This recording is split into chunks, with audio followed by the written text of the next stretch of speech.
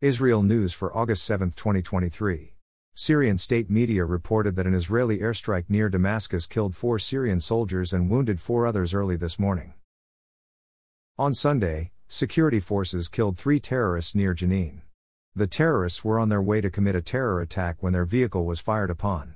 On Saturday night, a terrorist shot and killed security guard Chen Amir in Tel Aviv. Amir's partner managed to shoot and kill the terrorist.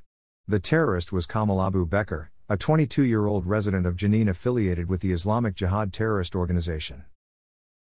Hamas reportedly thwarted an attempt by the Palestinian Islamic Jihad to fire rockets from Gaza into Israel early this morning. As a condition for its acceptance into the U.S. Visa Waiver Program, VWP, Israel will begin allowing Palestinian Americans living in Gaza to fly out of Ben Gurion Airport. Thanks for listening to the Israel AM News Summary. To receive the Israel AM News Summary directly in your inbox, subscribe at www.israelam.com.